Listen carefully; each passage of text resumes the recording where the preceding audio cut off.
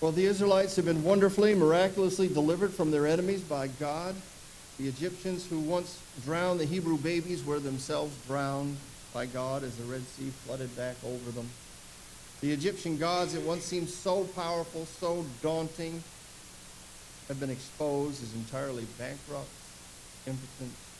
The yoke of slavery has been thrown off. The Israelites are free indeed. And they celebrate their victory on the further shore of the Red Sea with a song of praise and with dancing. They had seen the great power the Lord displayed against the Egyptians, and they feared the Lord. And the scripture says they put their trust in him and in his servant Moses for 3 days.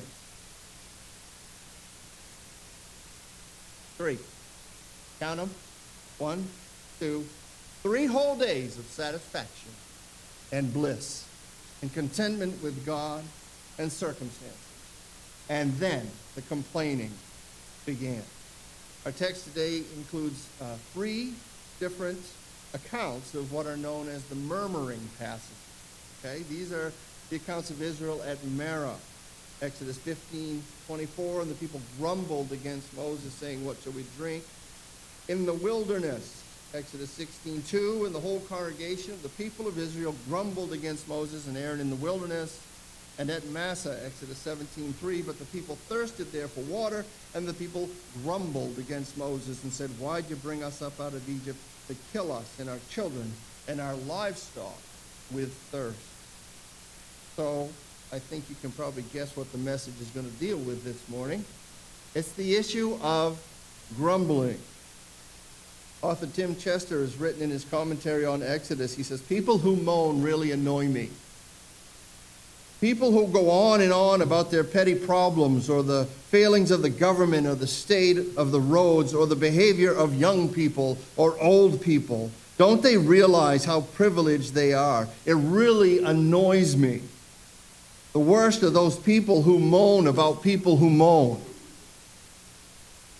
He says, let me make my irony explicit. As I grumble about grumblers, I turn out to be the biggest grumbler of all. But of course, that's what we often do. We think of grumbling as something other people do. What we do is make justified complaints or offer constructive criticism, but we don't grumble. We make ourselves the exception. But the reality is that most of us grumble, and some of us grumble most of the time.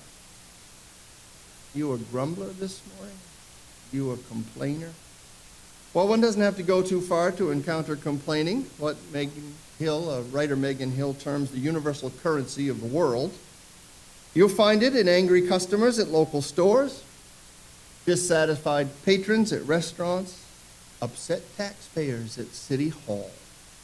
You'll find it every winter in the cold and every summer in the heat. You will find it in the slow-moving line at the bank that you always seem to choose. You will find it every baseball season if you cheer for the Red Sox. You will find it before, during, and after every election. You will find it even in your own house if the dishes don't get done, or the laundry starts to pile up, or there's nothing to eat here. You'll even find it in the church and among the people of God. Writing for Christianity Today in an article titled Rabble Roused, pastor, author, seminary president M. Craig Barnes said his most vivid memory of ministry is déjà vu. He wrote, I've had the exact same conversations in 3 different churches. The youth group eating pizza in the parlor, no one fills the church van with gas, the struggle to find Sunday school teachers, and the question about special offerings hurting the general budget. And when Barnes says that he's had these 3 conversations, what he's saying is that he has listened to these same 3 complaints in these churches. These are not weighty things. These are not spiritual issues, right? These are not the things that a pastor longs to delve into with his sheep. These are complaints. These are grumbles. These are people raising objections, protesting because their needs are not being met. They're not getting what they want. Things aren't being done the way they think they should be. These are the spawn of the rabble, whose tolerance for discomfort is low and whose capacity for complaining is high, what Barnes calls an unfortunate combination. Grumbling is everywhere, right? Even in the church. And so while our focus this morning may be on events that happened 3,400 years ago, my hope is that we will find some application for us today. You know, every once in a while you come across a passage of Scripture and you, oh yeah, I know that, and you read it through and you go, yeah, that's nice, those Israelites kind of numb, but it's okay, we're getting through the book of Exodus. And then sometimes you get to a passage of Scripture like this, when you have the liberty like I do to sit with it for a long time, it becomes very convicting. It'd be very easy to just read through this passage and again, as Chester suggests, make it somebody else's issue. Somebody else, it's not me, I don't do that. But I want to challenge you this morning as we dig into this text, to let the Spirit minister to you and hear what He has to say to you about the subject of grumbling and complaining. Because it is a behavior that is toxic, infectious, it is a faithless sin, it is utterly unbefitting. Father, we don't want to fly over your words and miss them. Check the box and say that we've been here, we've done it, we listened, and nothing changes. But where you have something to say to us,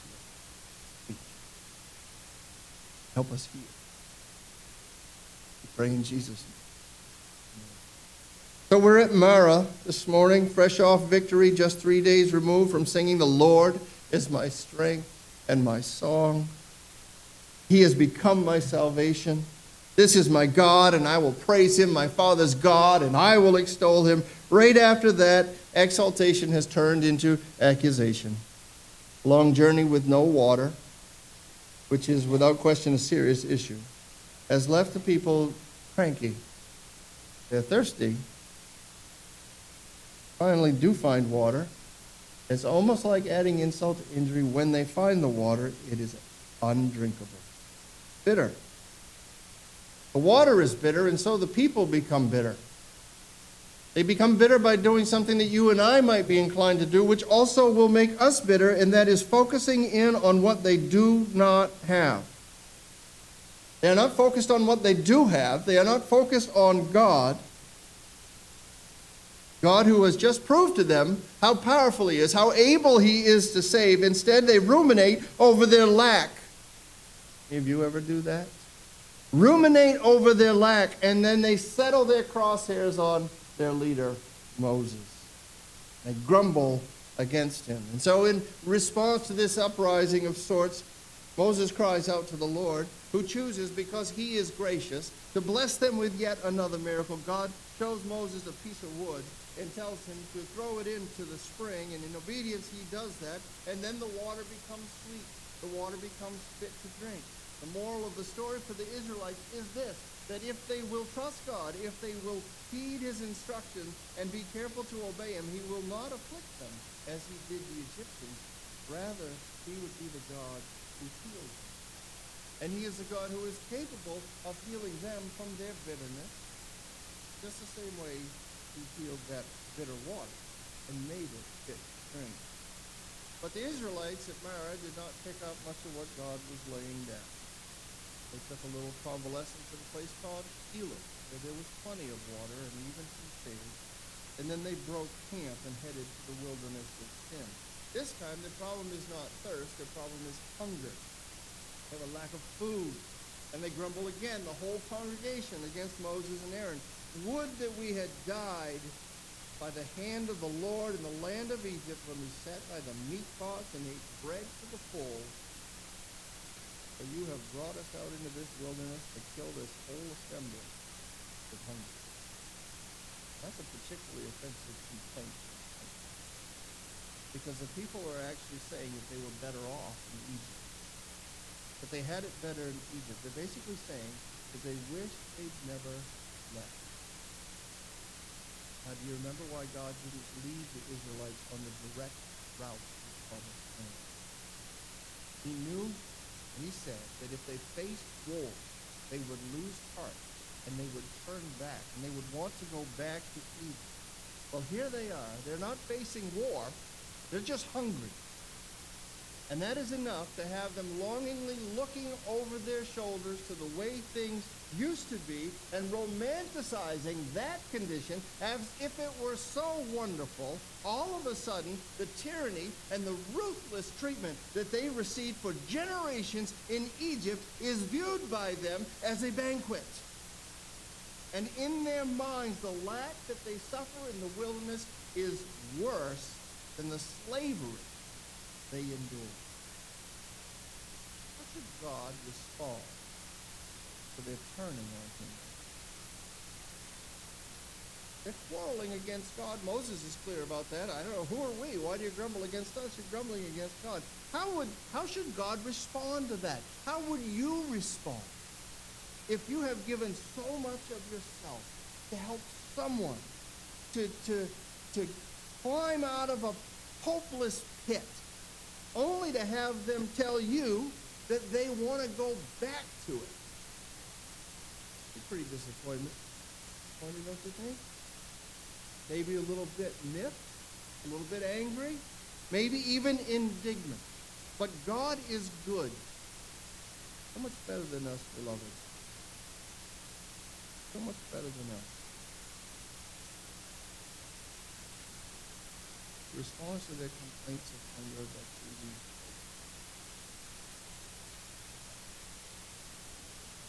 give them what they need, more than what they need. Not because they deserve it, because he is good. And that's how he chose to treat his people. He makes a quail come in every evening. These have to be dumb quail, because they're easily caught. I think they were spruce partridge, personally. You know, Maine, you know what those things are all about. They're practically tame. They're just like wilderness chickens. He makes a quail to come in. And then he rains down bread from heaven. This is fascinating. A thin, flaky thing that emerges when the dew goes. The people don't even know what it is, and that's what they say. What is it? Which sounds like the Hebrew, right? It's manna, Hebrew for what is it? They don't have any idea, but God says it's the bread. He tells them they can gather as much as they need. And that's exactly what they do. And you know what? With manna and quail, God set the menu for the Israelites for the next 40 years. And for the time being, at least, he solved their problem of hunger. Now, chapter 17 begins with yet another change of setting. The Israelites are moving in stages, the scripture says. They camp at a place called Rephidim, and they did this at the command of the Lord. But there was no water there for them to drink. So we note once again, God has led them to a place of need. God has led them to a place of helplessness. God has led them to this place. We don't like these places. We don't like places of neediness. We don't like places of helplessness. We don't like places of vulnerability. We don't like places of unknown. But sometimes God leads us to these places. Divinely, God appoints these places in our lives. Sometimes he does that, and always they are an opportunity for us to seek him for his help. And that is the point which now for the third time, or fourth if you count the panic at the Red Sea, is being missed. The Israelites are not walking by faith. They're walking by sight. They're walking by what is right in front of them, or what they want to try to control, by what they feel they ought to be able to manipulate. And when they can't do any of that stuff, they just get mad because they're not walking by faith. Their hope is in flesh and blood. Their concern is with flesh and blood, and their anger ultimately ends up being directed at flesh and blood. And for the second time, they have no water. They quickly turn on Moses and Aaron again. Now mind the progression here, if you would, and note the corrosive nature of complaining, okay? At first it says the people complained there at Marah. You get a sense there's just a kind of a low-grade dissatisfaction with what's happening, and it's being spread around. Next crisis, you see the whole congregation grumbled, okay? So they've been working on the phone tree, and they've got it so. Now they can effectively complain to one another, and the whole congregation has a heightened sense of displeasure. There's a more widespread, cohesive displeasure about the way things are being handled. And then, in the throes of the third major disappointment they would face in a short period of time, this grumbling habit and complaining habit and gossiping habit turns into an uprising, turns into a rebellion. The people aren't just dissatisfied. Now they're quarreling with Moses. Now they're wrangling. The root word there is to toss. It's like wrestling with God's appointed leader. They contend with him. They're at odds with him. He, Moses, has become their problem. He has become their adversary. Note how the enemy loves division. And that is how to take down a group. It's called divide and conquer. And it's a common strategy. That's why in Ephesians we are commanded to walk in a manner worthy of the calling by which you have been called, also with all humility and with gentleness, with patience, bearing with one another in love, eager to maintain the unity of the Spirit in the bond. This is why Paul told the Christians at Galatia, if you bite and devour one another, watch out, be careful, or you might be consumed yourselves. Here at Massa, and the Israelites are figuratively taking chunks out of Moses' pie. They quarrel with him. They make demands of him. You give us something to drink. You are the one who got us into this mess. You have to get us out. Grumbled against Moses and said, why'd you bring us up here? Us and our children and our livestock, just so we could die of thirst. So that's three separate incidents, okay? Three separate incidents where Israel faces difficulty and they respond to the difficulty with grumbling. Now, why do they do that? Or why might we be inclined to do that when the hard things come to us? And they will. The short answer is, and the scriptural answer is, that the people are inclined to grumble when they forget God. Psalm 106, verses 9 to 14 says, He, God, rebuked the Red Sea, and it became dry, and he led them through the deep as through a desert. So he saved them from the hand of the foe and redeemed them from the power of the enemy. And the waters covered their adversaries. Not one of them was left. Then they believed his words. They sang his praise, but they soon forgot his word. They did not wait for his counsel, but they had a wanton craving in the wilderness and put God to the test in the desert. Now, you might be wondering, I do.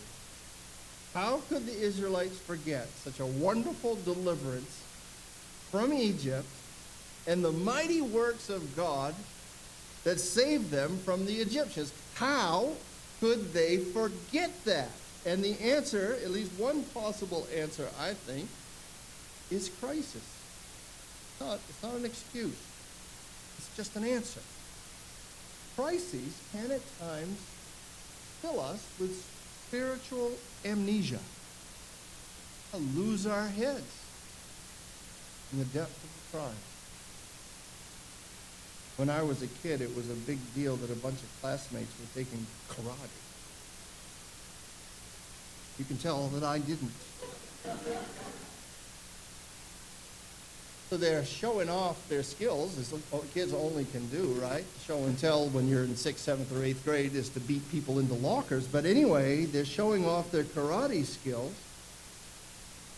And I was talking with my dad about that, and he said, well, if you ever have to fight one of those kids, punch him right in the nose. And he'll forget most everything he's learned. I'm not advocating child violence, so anybody get freaked out. But what I want to say is that I think the Israelites at Marah feel like they have been punched in very quickly things have gone bad for them, real bad. They are reeling not because their beds aren't fluffy enough and not because they only have 12 channels on the TV.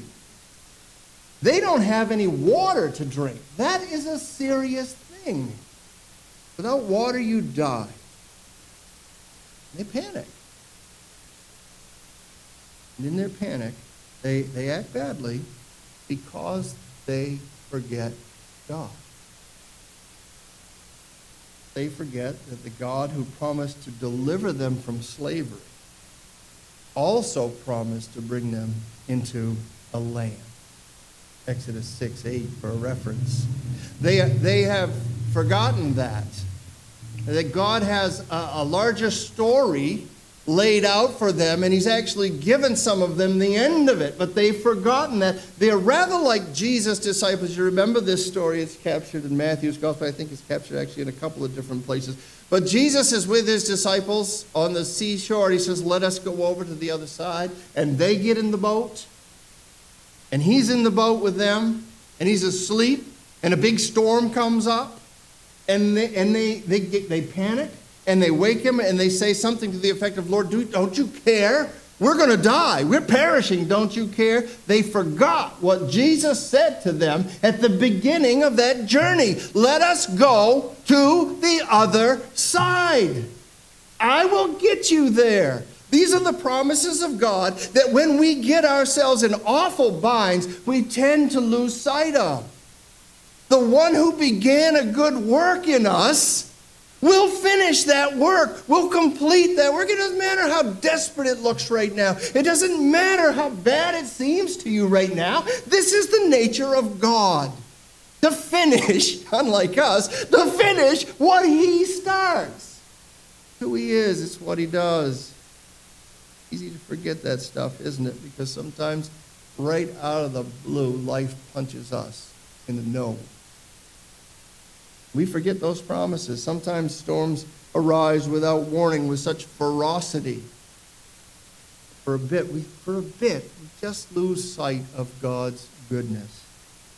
And we forget then to take him into account in our circumstances, in our responses, in our reactions. We forget to lift our eyes to him who is the source of our help. We forget to look for the lessons that he has taught us through past struggles, through past disappointments, through other seasons of lack, where we didn't have what we thought we needed, but God came through. And in our panic and in our forgetfulness, where God doesn't seem present, or God doesn't seem particularly good, we take matters into our own hands, craft our own solution. And in the meantime, we murmur, grumble, complain. But that's not God's desire for his people. He didn't save the Israelites to kill them in the wilderness. He saved them that they might bring him glory.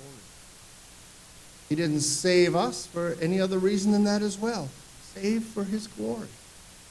How much glory can we bring to God if on a regular daily basis we're complaining, we're grumbling? How does that shine a light on the goodness of God, the sufficiency of Christ, or anything like that? It is not God's desire for his people. It's not God's desire for any who call upon him as Lord to grumble. The Bible says in Philippians 2, verse 14, do everything without complaining or arguing. I mean, life would be easier if we could just edit some of the verses we don't like in the Bible. Some people do. That's not what it says, right, beloved? Do everything without grumbling, complaining, or arguing, without murmuring and disputing. The King James says, ESV, without grumbling or questioning. This is language that comes right out of Israel's wilderness journey, okay? Paul goes on to write that believers should be blameless and innocent, children of God without blemish in the midst of a crooked and twisted generation, among whom you shine as lights in the world. And when he says that in Philippians 2:15, he's making reference to words of Moses. Moses is nearing his death. He's speaking against the people of Israel in Deuteronomy chapter 32, verse 5. He said, they have dealt corruptly with him. They are no longer his children because they are blemished. They are a crooked and twisted generation. Straight out of Deuteronomy to Philippians. The Israelites had dealt corruptly with God by not believing in him, by grumbling, by complaining, by forgetting God and not waiting for his counsel. And what is Paul saying here? He said, don't be like that. Not for you. Not how you're supposed to be. Now, the context of this instruction in Philippians 2, and the reason that we can actually follow it, is Jesus. Philippians 2 is a pretty famous chapter in the Bible, a wonderful hymn. You're very familiar with it, I know. But prior to these words in verse 14, verse 15, Paul has commanded us to have in ourselves the attitude that was also in Christ Jesus. That is an attitude of humility, an attitude of willing submission to God. That is what Jesus had. And that is what we can have by Christ in us, if we choose it. Jesus was completely humble and submissive to the will of God up until including his death on the cross. If anyone had a right to grumble about the way he was treated, if anyone had a legit complaint about injustice perpetrated on him, it was Jesus. You know, he came to this world to sleep under the stars he created. He came to become a servant, and he was a servant. He came to his own, and John tells us his own would not receive him. He endured the scorn of men. He endured the lies and the abuses of power that brought him before the government that he ordained. A government which professed to have authority over his life and death when he held it in his hands. If anyone had a right to complain, it was Jesus. But what does the prophet Isaiah say about him? Isaiah 53, verse 7. He was oppressed, and he was afflicted, and yet he opened not his mouth. Like a lamb that is led to the slaughter, and like a sheep before its shearer is silent, so he opened not. In humility. And humility, by the way, is not thinking bad about oneself. That's what some people think it is. Humility is actually not thinking of oneself at all. In humility, Christ is silent. And so Paul moves us toward this kind of humility in the Christian life in Philippians chapter 2 as an essential ingredient to our Christian witness. And he encourages us to keep in mind that Jesus knew full well what allowed Jesus actually to endure this difficulty without complaint. Verse 13, for it is God who is at work in you both to will and to work for his good pleasure. Philippians 2:13. Remember, you want to live without complaint, you've got to remember that God, who loves you, is at work in every corner, every jot and tittle of your life. Remember that it is God who is at work, both to will and to work for his good pleasure. Remember that we are secure in his love. Nothing can separate us from it. Remember that he doesn't slumber, and he doesn't sleep, and he doesn't take a break, and he never, ever takes his eyes off you. Remember these things. God is always up to something. And God is always the Lord of our souls. The mistake that we might make is the mistake that Israel made. And that is failing to trust him. Failing to lift our eyes to him for help. Failing to see his kind purposes even when something we feel we need is missing in our lives. Now, friends, if we focus on what's not there, we will lose appreciation for what has been and what is. That's the mighty hand. Let's stand and sing our concluding hymn this morning. Song, I hope also a prayer and a reminder.